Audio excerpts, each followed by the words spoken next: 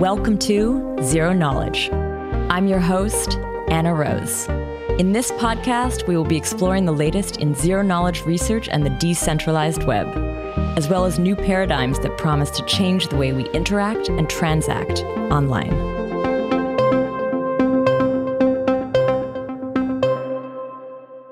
This week, I catch up with Zaki Manyan, co-founder of Iclusion and Sommelier.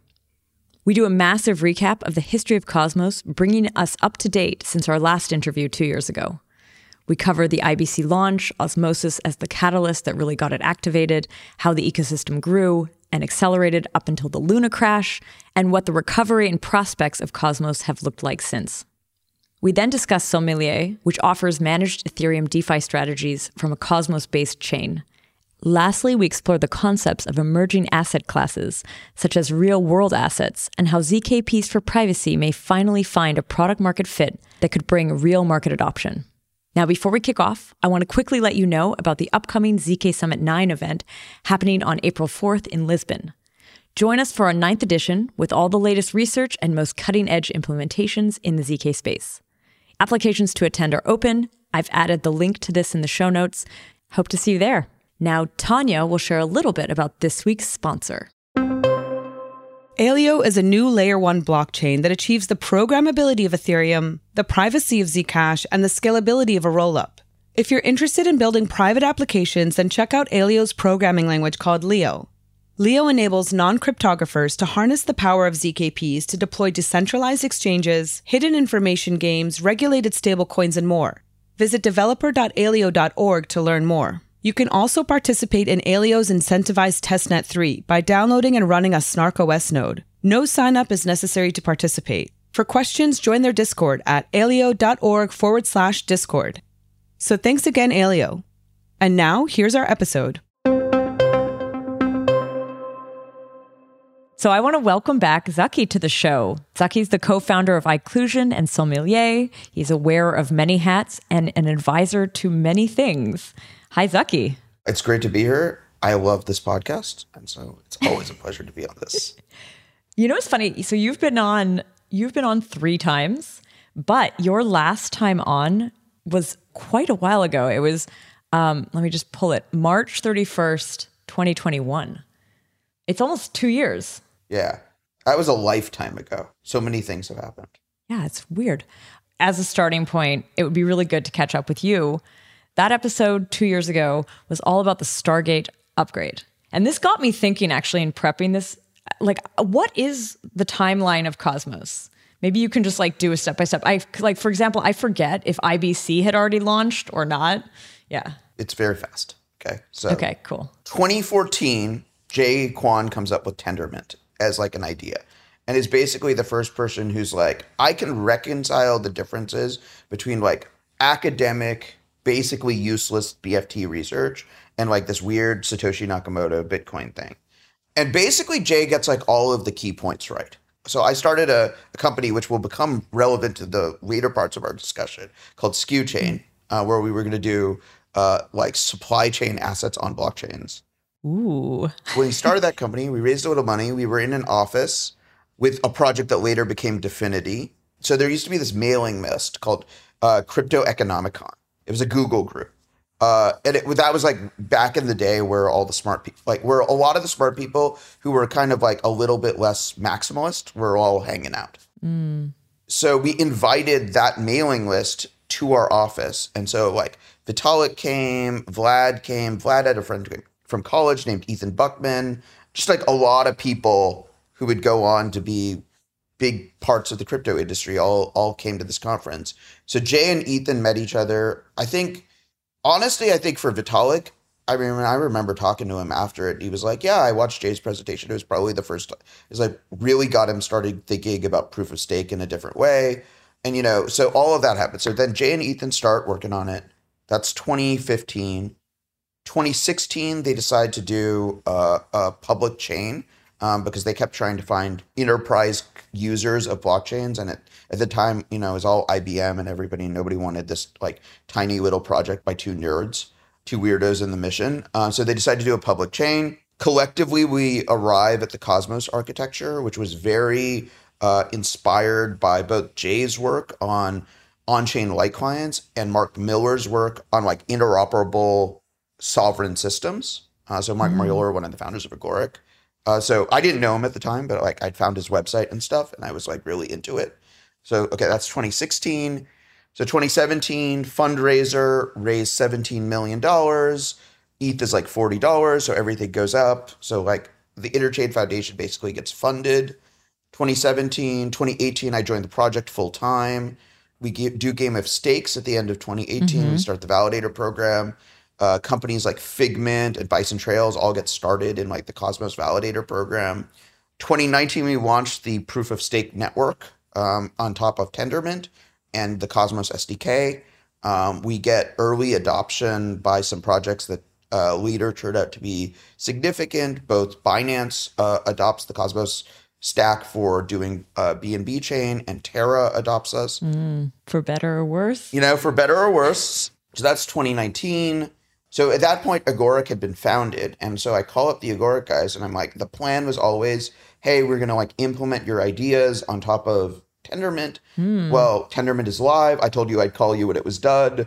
Well, here it is. Come help us implement it. So we designed IBC together. Oh, really? I didn't know the Agoric team was really involved in the IBC design. Yeah. If you want to give you my best guess as to like why IBC works as well as it does, it's because Mark and Dean have basically implemented all of their ideas in like enterprise settings like 2 or 3 times before.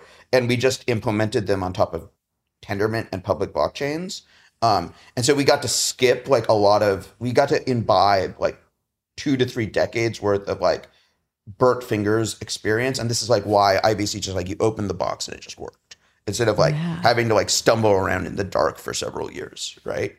Crazy. Wait, so tell me, say this again. Design completion IBC is when? 2019 is the design of IBC. So 2020, Jay becomes increasingly unstable and difficult to work with. So the entire engineering team basically leaves. I leave, work on inclusion. Jack goes to Strangelove. The Berlin engineering team splits off into a subsidiary of the ICF. Oh yeah, that was 2020 spring. And this is right before the lockdown and everything. But at that moment, yeah, this was right before lockdown. Cosmos was looking. Oh yeah, everybody thought we were dead. It was like super not clear it was going to be okay. Yeah, I don't know. I was not sure if we were going to live. But like I was like, but Chris Goes and I like had like a blood pact. We said if there's no money, if there's nothing, we will write IBC ourselves. If that's what it comes down to, we will do like we just like swore to each other that no matter what else happens, we were going to ship IBC. But there was this odd thing that is like way down in the details and nobody really remembers it, where the way we built IBC involved deeper changes with Cosmos SDK that had the unfortunate impact of breaking a lot of our exchange integrations. And so that's what the Stargate episode was about. It was about this massive process of both shipping IBC. So then we ship IBC. So like all of this stuff is done. IBC, everything is done in about late November 2020. But between the holidays and Chinese New Year, there was just like no reason to launch this. We could not launch this thing until March. So we launch IBC on the Cosmos Hub. March, we do the Stargate upgrade. It's all a success. At that point, I'd already started working on Sommelier. But the honest answer is nobody had a plan for what to do after IBC launched. Yeah. And so kind of IBC just kind of like sat around. Nobody really did anything with it. Although people used it. Like what's crazy now is, think about like when we talked about that upgrade and that time 2 years ago. Since then, there's been all of these chains launched. There's like exchanges that actually, like the fact that they could have sort of this boom of airdrops 2 years or like last year was because there was some way to move it around this ecosystem all over IBC. But it's funny when I just said that though, I just said like, and since then it's been used a lot, but you're shaking your head. Okay, so there's like this gap. There's March to July, okay? Okay. And then in July, Osmosis comes out. Yeah. And Osmosis bootstraps IBC. they bootstrap IBC. The airdrop is a success. They launch with this amazing sort of Skinner box user experience where, you get your rewards, you got to reinvest it. Like they bootstrap all these liquidity pools, and like Osmosis gets off to the races. And then, and Osmosis suddenly, it establishes this pattern, right? You can launch a chain, you can incentivize a liquidity pool, you can do airdrops, you can bootstrap liquidity. And then by the end of 2021, the UST carry trade is like the dominant thing happening in Cosmos. Where basically most the smarter people realized that the best way to get into Anchor was to buy atoms, take them to Osmosis, swap to UST, go to the Terra chain and deposit into Anchor and in and out. And so billions of dollars are now flowing over IBC, and it's like insane, like through Osmosis, and it's kind of crazy. It sounds amazing when you say it, by the way. Billions of dollars are flowing over IBC through Osmosis. Yeah. Like I know we're thinking of the project, but just if you take the words, it's such good branding. Anyway, like just in terms of timing, you're talking end of 2021. Yeah. We're going into 2022. Yeah. What happens to Cosmos? So in 2022, for the first half of the year, everything is kind of going gangbusters, kind of up only. Things are going well. Lots of airdrops. Lots of airdrops, lots of liquidity, everything. And then Terra collapses in May. And, that's a huge blow to the ecosystem. Cosmonauts lose many millions of dollars from, being in the Osmosis liquidity pools and stuff like that. Many of us have like 6-figure plus losses. It's hugely damaging to the ecosystem and everything.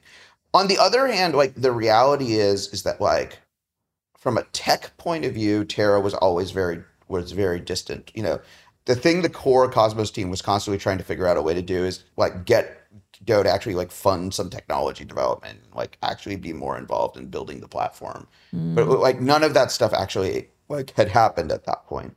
Just a question. I actually want to ask you about that moment. So when that happened, was there an existential crisis in Cosmos? Was there like a moment, because it was so closely tied. It was running on the Cosmos SDK. It was a zone, a chain connected to IBC. It was a zone. It was a chain. It was the largest pools on Osmosis. It was the dominant stablecoin in the IBC ecosystem. It was like, frankly, a large percentage, had a large impact in our user base. There was also a lot of concerns about consensus takeover. There was this whole very dramatic thing about where the validators of the Terra chain kind of stepped in and took over the chain essentially by freezing staking. Oh, yeah. It was by far the most chaotic thing that has ever happened, I've ever seen, ever been a part of. It was crazy. And like to go to zero that fast, had you ever seen anything like that? Yeah, I mean, but the thing is like I was very well aware of the death spiral risk of Terra. Okay. Right. Every time anyone had asked me about it, investing in Luna, et cetera, I would say the same thing. I would say like probably the best thing about Luna is the mechanism is very simple. Like the code, you could read all of the code to like how does UST work in like an afternoon. Occlusion had actually written an implementation of the Oracle at one point because for a while we were actually validators on Terra, though we had dropped out of the validator set because we were uncomfortable is like the actual answer. But we still had some Luna exposure, but we had dropped out of the validator set because we were sort of uncomfortable with how things were going there. But, I would always tell people, I'm like, well, there's this thing that'll happen, right? If UST depegs, which is, you could print infinite Luna and it just destabilizes the whole system. The system has a huge death spiral risk. And that totally was a thing. But was there sort of the sense that it was like, it could happen, but it won't happen? Like, why, if that was so well known, did people still continue to, like, it was for, I guess, the first half of the year, or maybe even longer, the stablecoin of Cosmos. And the largest non-dollar backed stablecoin in the entire ecosystem, right? Was it bigger than Maker, do you think? Yeah, definitely. Bigger than DAI? It was bigger than DAI. Oh. It was huge at the peak. It was like $30 billion or something like that. What I think about what UST was, it was basically a fairly interesting and novel financial structure. It was like a form of leverage introduced into a system that had never existed and could never have existed without blockchains and probably without the Cosmos SDK. It would be relatively hard to build a kind of a form of leverage like this. But then, the people who were really drawn into that ecosystem, right, were people who were really good at leverage and momentum. Jump, Galaxy, all of those things. I continue to talk to those teams on a regular basis. I talk to those teams on a regular basis there. I talk to them about the DPEG risk also on a regular basis. And, it seemed like there was enough financial firepower to sustain the system at that level. And like sort of the general vision of Luna was like, use this extreme form of leverage this form of leverage that was built into the system to grow really fast, get big, and then sort of buy your way back to solvency. Almost like become too big to fail. Become too big to fail and then buy your way back to solvency. Yeah, because I guess like there was sort of almost a dependency on like people buying back or like, and you sort of saw that in the exact moment of the fall where there was talk of like trying to get some backstops, some big groups to come in and kind of like keep the peg. Because it had happened at smaller scales. At smaller scales, people had stepped in previous times when the peg had been tested. I don't think the full story of like what happened is known still right now.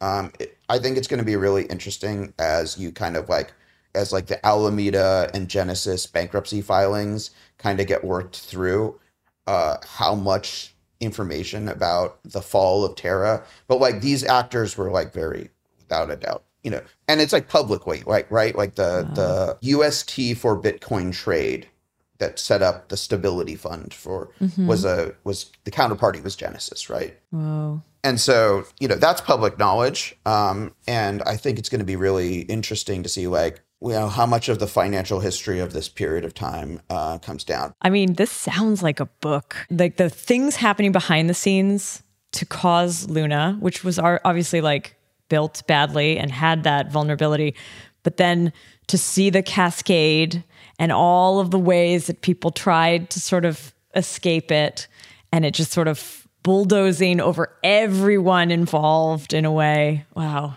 I would say that a lot of the people who were heavily invested in Luna knew what it was. The question of whether or not it was built badly represents an interesting question, because it's really more about what do you think is an ethical level of risk in a product, right? The code was there, anyone could read it. I do not think that ultimately this is a story that is primarily about fraud. I think it's ultimately a story around the code was there. The people who backed it were super familiar with how it worked. The DPEG risk was well understood in terms of what would happen. And the question was this a product that exposes too many people to too much risk of loss to ethically build the product? Which is an interesting question. And a question that I have feelings about. I work on stablecoins all the time. I build stuff on top of stablecoins on Sommelier. I work on the Agoric stablecoin, IST. I think a lot about what is the ethical level of risk. If you build a decentralized stablecoin of any kind, there is some amount of risk. And the question is what is the ethical level of risk to expose people to? And I think that is a more interesting and more nuanced question that I think has largely been lost in the whole. I do think at the same time, when you say that, I mean, one of the faults of the Luna ecosystem I think you can pin on them is the marketing around how it worked and how safe it was. Sure. And it wasn't that they were going, hey, this is very high risk, but could have great reward. That wasn't the marketing. And a lot of people who couldn't read the code, yes, the code is there, but they wouldn't understand that they're not looking into the code, were kind of taken in. There's a weird thing, though, about the culpability there, because the people who were most aggressively marketing it as safe, as far as I can tell, were the exchanges themselves. I think it's hard exactly to find something from because everybody's looking, right? That would be your smoking gun fraud claim right there. They said it was safe. They didn't disclose how it worked or its risks, everything. And so far, I mean, from what I've seen, I think I haven't seen anything where somebody is actually able to like pin TFL down on that. Where you find the misleading stuff is on the exchanges, on the docs around that, where it's like, oh, this is a stable coin, blah, blah, blah, blah, blah. It's always going to be redeemable for $1, blah, blah, blah, blah, right? I think the Luna story has a lot of nuance to it. There's definitely a lot to be learned from it. So anyways, that was a collapse of Luna, biggest story of Cosmos in 2022. The contagion spread far larger than anyone would have really imagined. I wonder, actually, don't you feel like after that like drop though, Cosmos as an ecosystem, it continued to be affected by the general market, but like that was its shock and it then sort of leveled out it almost. Whereas other ecosystems just tumbled one after another, month to month, it feels like. It was a very strange experience in general for me, because one of the things though that happened is it was like Terra collapsed. And I remember just kind of like, you know, I was like in a hotel room for a conference in Croatia, kind of like in the validator chat, like trying to help people out and just like, you know, kind of shell shocked by the scale of the collapse. And then I like was like went down and like floated in the ocean for a while and was like, I wonder if Cosmos is going to come back from this. Is it all over? Like this is pretty bad. And then like bizarrely, the phone was ringing off the hook. I think the other thing that has to be recognized though as a true statement of Cosmos is Cosmos has not come back yet, is what is a thing I would very much say about the truth of Cosmos. Is we have not come back from the Luna situation. There's a lot of green shoots. There's a lot of things that potentially might represent a true restoration of momentum, but the actual reality of Cosmos right now is liquidity sucks. DEX volume is a pale shadow of what it once was.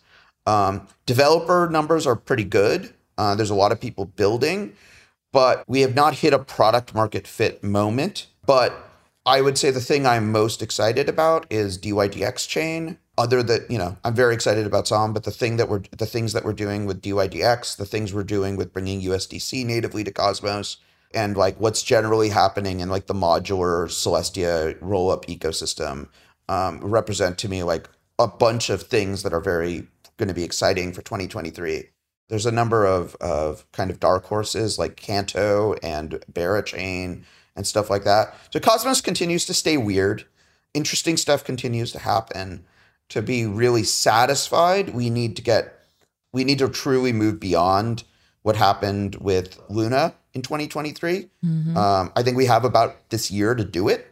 And if it doesn't happen in this year, I think we have a I think most likely what will happen is the app chain thesis will have been right, but the Cosmos stack will not be the dominant app chain stack. What will be though? What could be? You know, there's so many other players in the app chain thesis world. The Optimism stack, which both like Optimism, like they call it the OP stack, is becoming a thing. Starkware is building their own sort of app, like Starkware, Arbitrum, Optimism all have app chain SDKs essentially that are much less mature than the Cosmos SDK. Our OG peer, Polkadot, is also starting to, you know, is finally the pieces are starting to fall together. So I think that there's a lot of stuff, great stuff going on in Cosmos. There's a lot of momentum. You know, I'm on this thing called the Technical Advisory Board, which is where we're trying to contribute a new strategic focus for Cosmos. And we've dodged some bullets. Like we had this really bad vulnerability called Dragonberry in October that like was never exploited and all got patched. My role in this whole story, right, is, and like my honest take on Cosmos is the app chain thesis is starting to make more and more sense to more and more people. It's great to be right 8 years later. There is a lot of stuff. There's a lot more things being built, but there is this need for like really a strategic focus this year. And I think things are pretty well aligned to come together. Like a lot of the pieces are in place. And I'm excited. I'm bullish. I'm working really hard, and it's kind of great to see all of these pieces coming together. But We're not there yet. We haven't recovered from Terra yet, and we won't until and unless some of these pieces really hit. Can you tell us a little bit about like kind of Atom 2.0? Because I know that was an attempt to actually do that, right? This was a manifesto or something. Atom 2.0 was a manifesto. One of the things that happened with the whole Terra story, right, is Atom really got displaced. So Atom is this token that was launched. It was the first. It was like one of the first chains launched with Cosmos SDK, but like BNB chain, Atom, and Iris all launched like roughly at the same time. It was also one of the first proof of stake generally. Like I think Tezos was maybe out before, but there weren't Tezos very was many before at the us. time. Yeah. Like Tezos was probably the only really legit proof of stake chain to launch before us. But like Tezos eventually is now running a variant of Tendermint. So, you know. Oh, funny. Like all paths lead to the Cosmos SDK, I guess. all paths lead to Cosmos, right? So the question that like comes down to it is, I'm sure Arthur's going to yell at me about this too. But like, yes, it's true. It's true. You know, Tezos is running a variant of Tendermint today. So like Atom is this token. It was launched for a variety of reasons. Like we never really had a strong story about what Atom was for in the Cosmos ecosystem. It was just like, hey, you participate in the fundraiser, you got this token, you run this network. Hopefully you guys will figure out what to do with it. Yeah. And maybe just to note this for listeners, like IBC and transfers over IBC, while part of sort of the Cosmos effort, none of that is funded. There's no like fee associated with it that's in Atom. Atom as itself still just lives in the hub. Although, I mean, it is one of the main trading partners, I think, over on Osmosis too, right? Like it's pooled, it's used for pooling and stuff. I mean, it's amazing to me that, you know, you have Axelar, which is a Cosmos SDK chain that enables this bridging, and it bridges between Ethereum, all of the L2, almost every L2, Avalanche, Polkadot. Collective flow through Osmosis on Axelar is equal to the amount of flow between Atom and Axelar and Osmosis. Oh, wow. So like what Atom 2.0 was really about trying to create this idea around is what we call the Atom economic zone, which is a subset of Cosmos where Atom is used for security, where liquid staked Atom is a major store of value. And the unfortunate, the main thing that happened with Atom 2.0 is Jay sort of resurfaced after having kind of been pretty inactive in the Cosmos community. And right after Cosmoverse and the announcement of Atom 2.0, he led this sort of veto campaign in Cosmos governance against the Atom 2. Now, at the end of the day, the Atom 2.0 proposal was just a signaling proposal. If it had passed, nothing would have happened. If it had been failed, nothing would have happened. So the whole story of it was nothing happened. I think what it definitely did do is it framed the problem, which I think had maybe been ignored a little bit. Yeah. I felt like it really brought that to the forefront, that what is this asset really for? And how do you actually make sure that it still has, some purpose beyond just living within the hub? Yeah. And so, I think Atom was a little bit tabula rasa. It was this blank slate that various influencers and other people could be oh, Atom will be this and tell a story. Atom will be that and tell a story. And I'm glad we did this. I think in the long run, it's going to have been the right thing to do, which is to basically go out and say, look, Cosmos can succeed without Atom. If Atom holders are just happy with this world that they are in, because yes, Atom ended up being an important part of the anchor carry trade. Yes, it is currently a big part of the Osmosis trading sort of ecosystem. But it seems like only a matter of time before that reality is eliminated. Native USDC was announced at the same time, at the same event as Atom 2.0. I think it's without a doubt, it is only a matter of time before the current role of Atom in the ecosystem is displaced. And if that happens, again, the network can succeed, the technologies can succeed, IBC can succeed.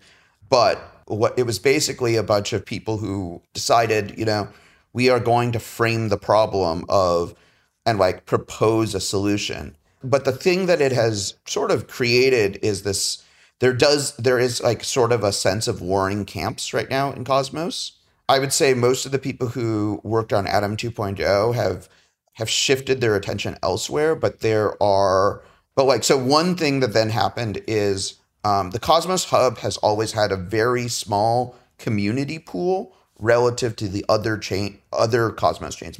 Many Cosmos chains have, 10, 20, 30% of the token supply in this governance controlled treasury. And the Atom treasury was, it's a $3.5 billion chain. And at the time it had to, typically has a treasury around like 10 or $15 million, right?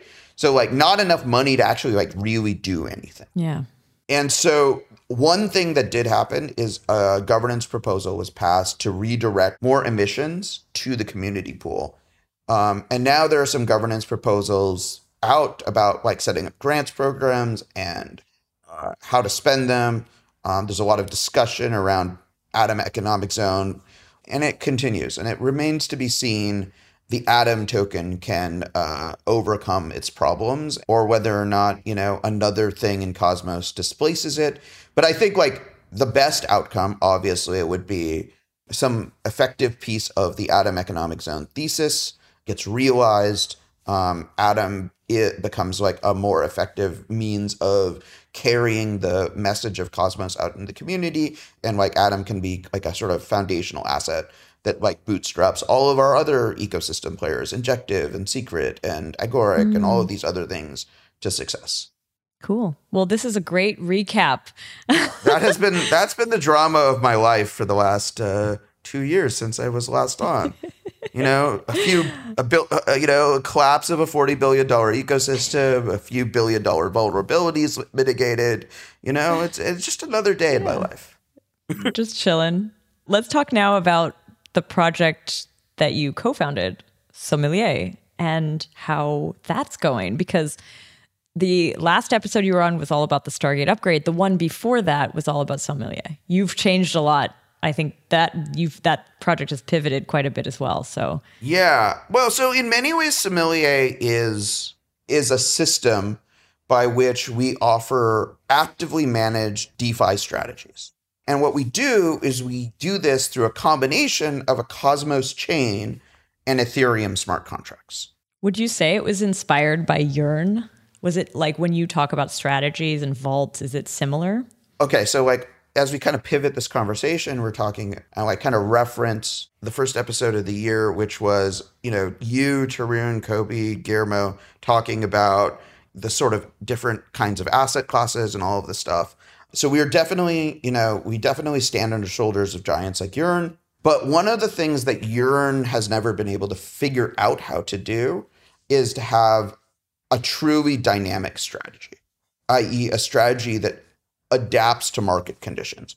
Because the thing that happens with all financial strategies and DeFi strategies in general is they work and then markets change and then they don't produce good returns anymore.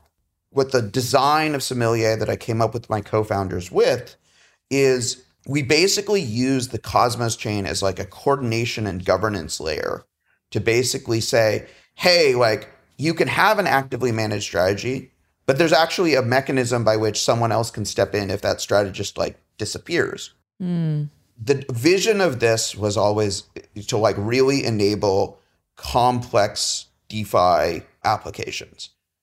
But so we launched the first Sommelier strategy right after Terra blew up. So that was annoying. We've had a tough time with strategies, right? Like it was a stablecoin yield product on top of Aave. So that was the first thing. Then we launched these portfolio management strategies later in the year, but then FTX blew up and the markets were down only. So today we are recording this on January 26th. So January 25th, we launched a new stablecoin yield strategy, which I'm honestly, hopefully nothing else will explode. It's like how if Tarun's in Mexico, something crashes. For you, it's if Sommelier is about to release a strategy. Hopefully not this time around. But yeah, I mean, it's actually been good if you actually look at the data for Sommelier. So, TVLs have been not what we've been hoping for, to be like very straightforward. There's about $2 million being managed by Sommelier. It's not super great.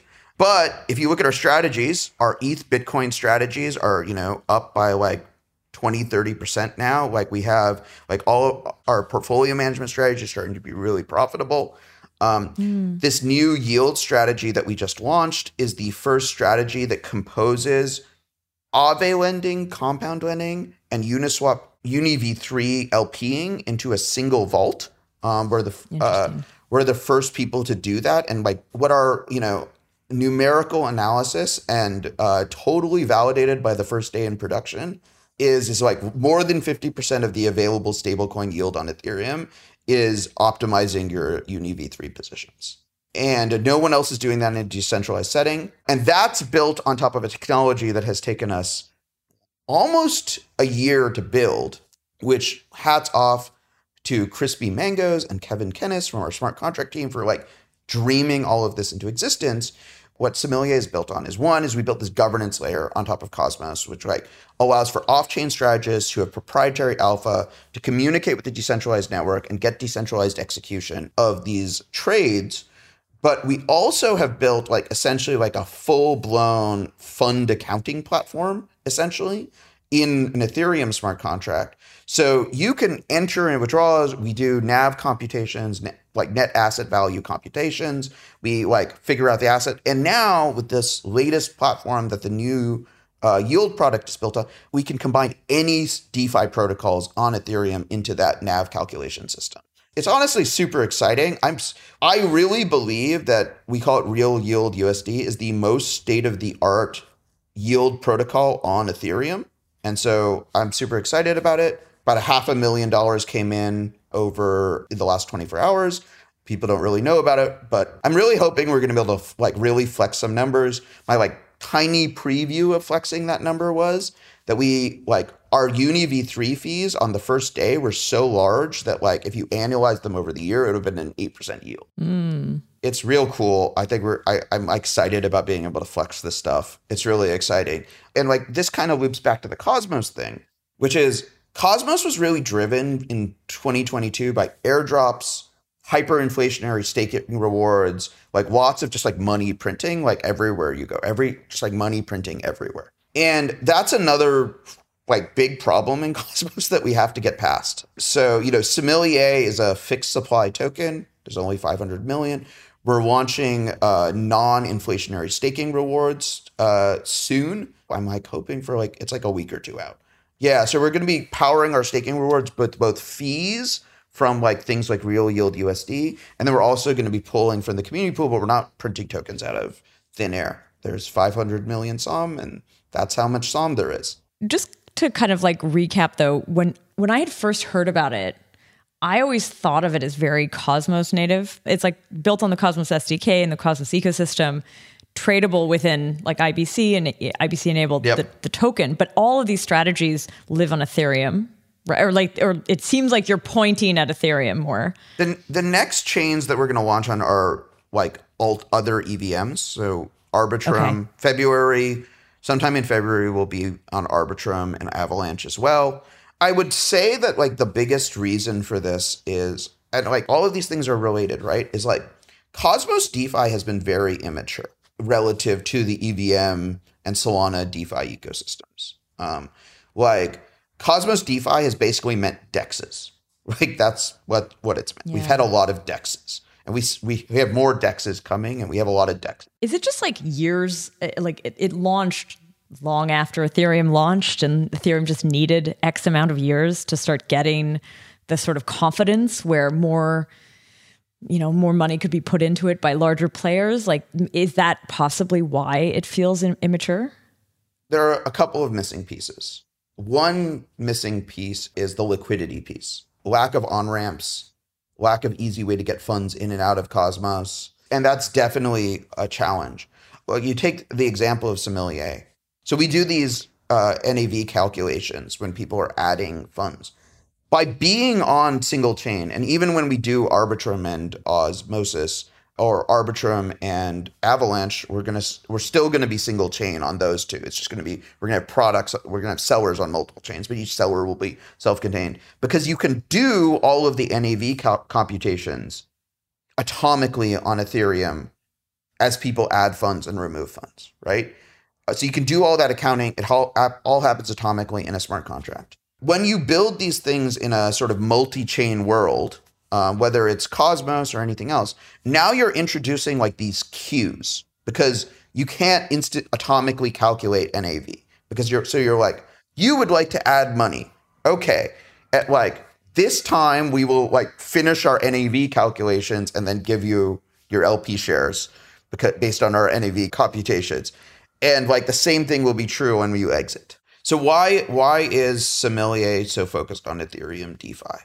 Two things. One is, I really, really, truly believe that active management is like decentralized active management, and on-chain asset managers are like a key primitive that we have to get right. Because right now, the DeFi version of be your own bank is like really legit be your own bank, i.e. like be the back office, be the front office, be a bank, like, you know, do everything yourself, and nobody will.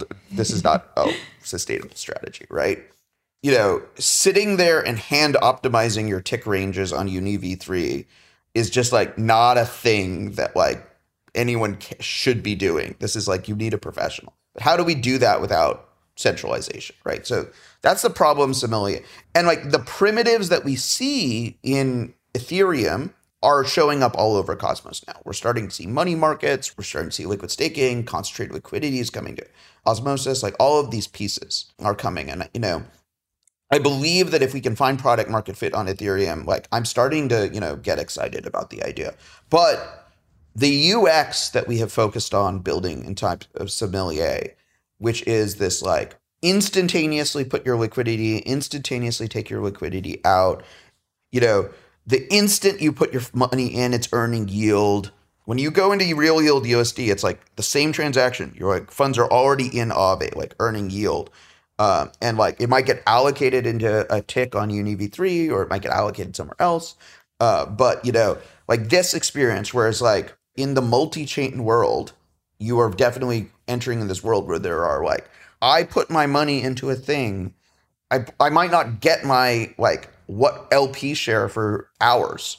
I want to take my money out of the thing. I'm not going to get my money for hours. And so that world is a very, very different world than the world that we've built for the Sommelier user experience on EVMs. And I think that world is the world that the Cosmos world is inevitable. I don't think that we're going to, you know, this idea that like all of DeFi is going to live on one chain and like liquidity isn't going to move around and all this stuff seems pretty unlikely at this point. So, you know, we're all going to have to build this stuff, but like, I want to show the power of active management. I want to show what it can do. It's going to be a lot easier to convince people to put money into these things once the single chain primitive. Though we have, you know, there are people like Quasar who are basically building Sommelier type strategies for Cosmos today. And it's going to be like interesting to see how that goes. Do you see yourself switching over though? Like, do you imagine that you would also include, if there is like obviously if there are compelling cases, you probably would, but like, would you even try to like instigate compelling cases over in Cosmos? Do you still want to? Yeah, we do. Okay. We think a lot about it, but it's like, there's still a lot of pieces, right? If we wanted to, we could launch a thing on top of Osmosis, for instance, like later in the year, once like concentrated liquidity and all are sort of implemented, that looks a lot like the kinds of sellers that we're running on Ethereum, but it wouldn't be multi-chain. So it's like, it's tricky to like figure out exactly how we want to do it. The other thing that's like absolutely true is just like the Cosmos, it matures slowly and unexpectedly. Like Sommelier, we had to build our own bridge because there wasn't any bridge we could use. But there are multiple protocols that are building bridging products for Cosmos that would have allowed Sommelier to exist without building our own bridge. But you didn't have it at the time, so you had to kind of build, and now it's catching up. It's 2 years later, and this stuff is still in testnet. So, you know, it honestly takes some time for these. And like, maybe these things move more slowly because of just sort of how uncoordinated Cosmos can be. But yeah, these pieces are coming together. But like I said, like how to get the Q-like user experience right and stuff like that are still big challenges. I want to shift a little bit to another topic that I wanted to cover in this episode. And that's kind of revisiting, you sort of mentioned that episode, the first episode of the year. In that episode, we talked about these like asset types.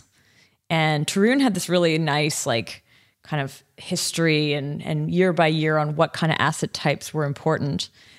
And the funny thing is, after that episode came out, like for me at least, literally the day after, everyone around me was like, real world asset. And I had not actually been in conversations before that moment hearing about it. And we didn't mention it. It was sort of like missing from that part of our conversation. You and I have chatted since then, and you mentioned it. And then I was like, oh man, like I think we need to bring it up on the show. So maybe we should define this for folks. When we hear people talking about this, what is it? Is it the same thing we saw in 2017? Okay, so just to like sort of summarize a little bit about like what I remember from the first episode of the year was Tarun was making this point where he was like, every kind of sort of bear market era of crypto always gets defined by like, so like first there was Bitcoin, then there was the Bitcoin fork era, then there was the ERC-20 era in the 2017 ICO boom. Then there was like the alt L1 staking coin era kind of around like Cosmos, Polkadot, Tezos all launching. Then there was like Uniswap LP shares. NFTs get introduced somewhere in there. NFTs, which hang around, like are around even in 2017, suddenly find their moment. Yeah.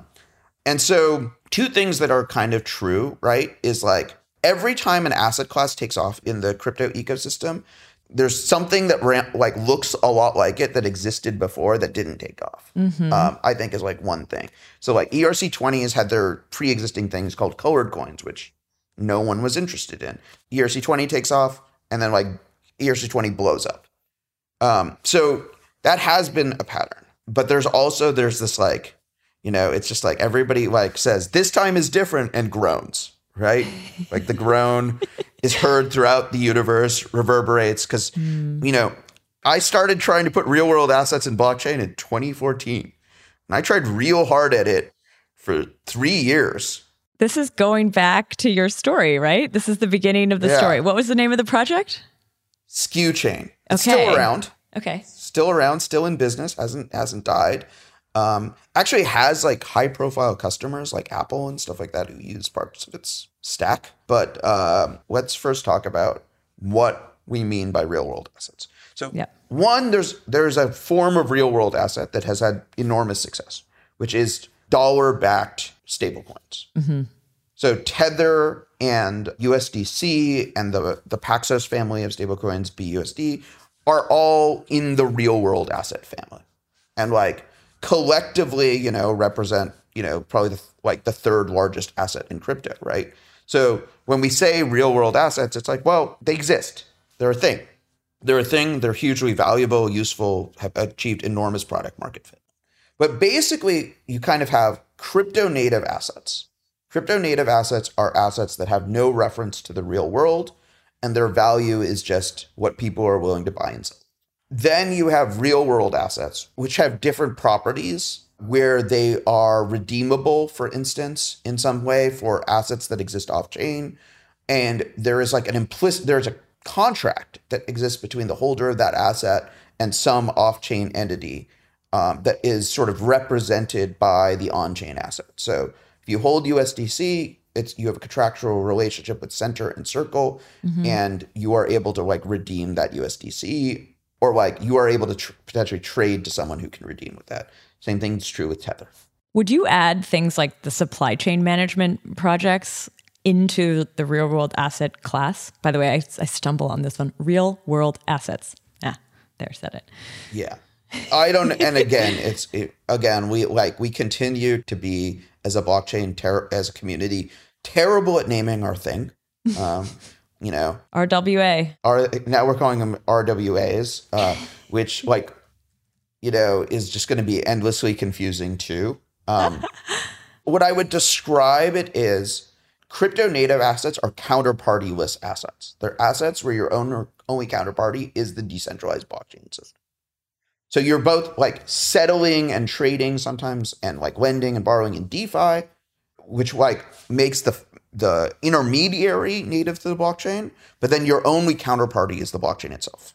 NFTs have definitely blurred this line already. Because you get a Bored Ape and you get invited to parties and stuff like that. You get experiences. There are experiences and contractual rights and stuff like that get wrapped up in it already. Yeah. And RWAs are a more explicit form of that, where the thing that you have formatted and are trading on a blockchain, there's a counterparty that is off chain that your thing you are trading on a blockchain represents a right to. That's real world assets. In supply chain, off-chain lending, debt protocols. So one thing that is cool and the best argument for this time is different is previous generations of real-world asset products all were basically living in highly self-contained sandboxed ecosystems. Skew Chain did the first cross-border trade on a blockchain. There was real estate where there would be you'd have tokenized portion of a house. I remember that being an earlier one. But all of this stuff tended to exist in very minuscule pilot projects or highly sandboxed environments, not in DeFi, interacting with all of the stuff that's happened in smart contracts, could build strategies around it, all of this stuff. You couldn't really get return on it, could you? You were still sort of hoping that the price would go up, or the return was really only from that real, the RWA, right? So it would have been in the real estate case, it would have been the rent or the increase in price of the actual physical real estate. So the yield didn't look very exciting in a way.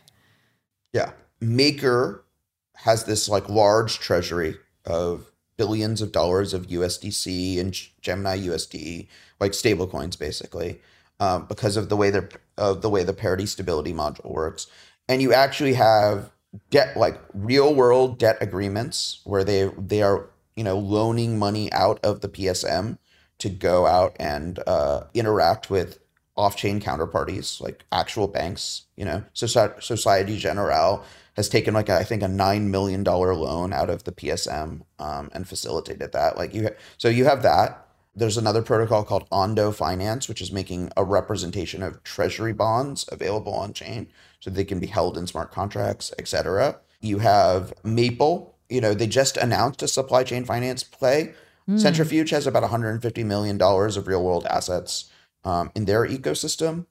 So, it's actual money is moving, actual smart contracts are being used. It's happening on actual public chains. And so that's the argument for that this time is different. It's a very common thing that everyone's saying, right? Is when treasuries were 1-2%, right? And, DeFi yields were 8, 10, 12, 20%. Everyone's why do you need real world assets? All we want is crypto native. Now you are having Sommelier is throwing an enormous amount of advanced technology at Ethereum. We think we can get 4 to 6%. Yeah. Which is 1% better at best. We think about 1% better than holding a treasury ETF, right? Which are 3.5% right now. If you're crypto native, it's not bad, but it's oh, okay. I could see why someone might want to, in this interest rate environment, somebody built an ETF on top of treasury bonds that you could participate in on chain. So you kind of a hybrid of what Sommelier is and a traditional exchange traded fund. That would be a kind of thing you could build with our tech, with the Sommelier tech and Ondo, or the Sommelier tech and Maple. You could build essentially ETFs type things or hedge fund type things, but are very crypto native, but have these off-chain counterparties. This is the kind of technology that we're trying to enable. This is the Zero Knowledge Podcast. Yeah. And one of the things that has been out there is what are the use cases of ZK?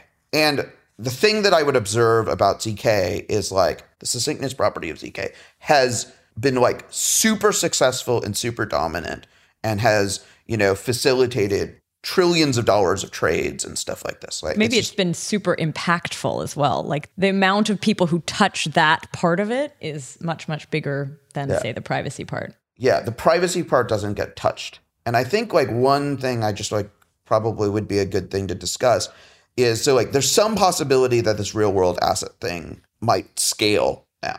And I think for the reasons that we have, because like you could have things like on-chain asset managers and stuff like that, which makes on-chain assets in general more interesting. But one question that really I think is a plausible scenario is that like ZK and the like privacy properties of ZK suddenly find their like moment of like actual relevance and impact in the presence of real world assets. Why is that, do you think? Things that you need a lot more when you're dealing with real world assets is you are representing a contractual right, and you need to like kind of know your transaction, know your counterparty. You kind of need to be able to bring a little bit more to the interaction with your counterparty where you're like, I can prove more things about me. So, if real world assets are going to start to scale, the other thing that you care about with the real world asset is you care about some of the properties of that real world asset. So you're like, if I'm like buying a portion of the house, like what are the houses that like, what does this represent? If I'm buying an invoice, like who are the parties of this invoice and stuff like this? And you start to get deep into business stuff then. Like this is business You practice. get deep into this business stuff. Yeah. But like you want to represent some of these things on chain and you don't want to disclose all of the details of your business. Like this is always an objection at SkuChain, right? If this system operated at scale, why would I want to put like all of like how much I'm paying my suppliers on chain, right? And different counterparties are going to want a different level of diligence and all of this stuff. And you do have a garbage in, garbage out problem, which is like ZK is never going to solve your problem of like, is the thing I'm making a ZK proof, is the underlying data fraudulent?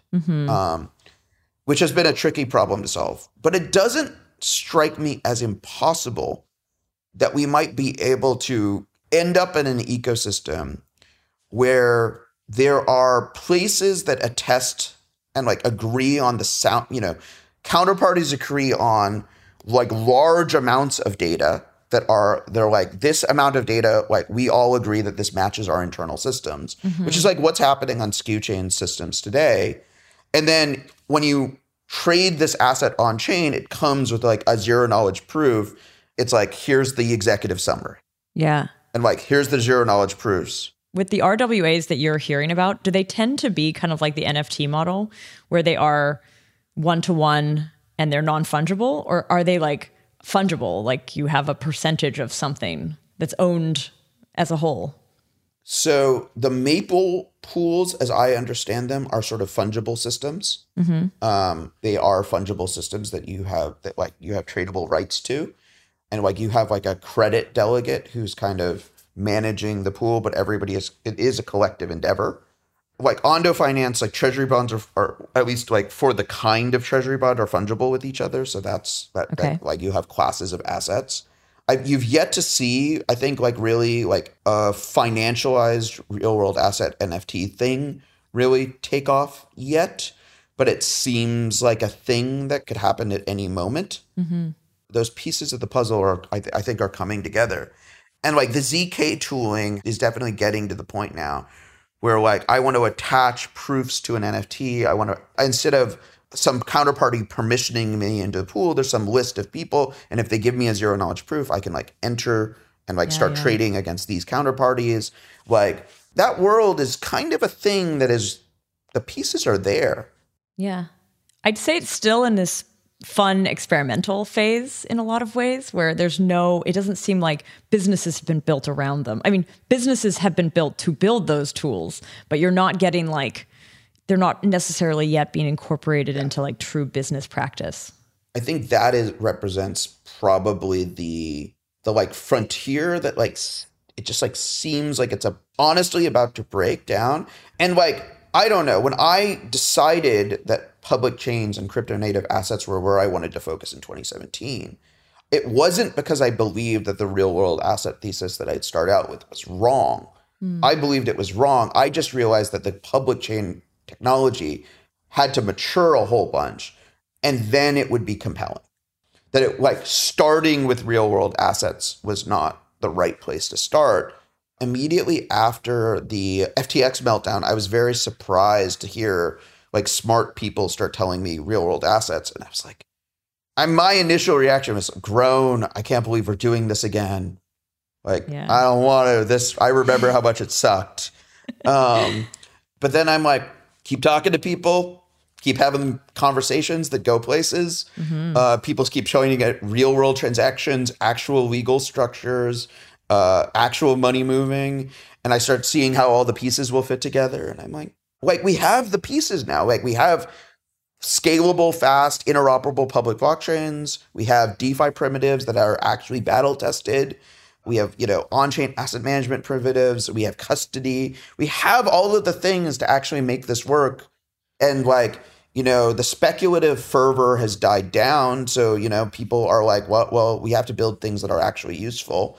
And that may have, that we might be at the cusp of something transformative. I remember, the first time Aaron and Ellie presented Zero Cash at my tiny little meetup in Mountain View. That was kind of what I was thinking when I saw that. I was like, okay, we are trying to build this supply chain blockchain thing. People have enormous concerns about revealing all of their data on chain. That makes them very nervous. But these people have shown me this magic math that lets you have both, soundness of information, of computation and privacy. And it seems like we could do it, but now it's all, you have programming languages for it and all of this stuff is coming together. So maybe this time is different. Maybe that's a good point to wrap on. I feel like your story has come sort of full circle with it. So yeah, thanks. Yeah. I was not expecting to tell the story of the last 2 years of my life on this podcast, but it was incredibly enjoyable.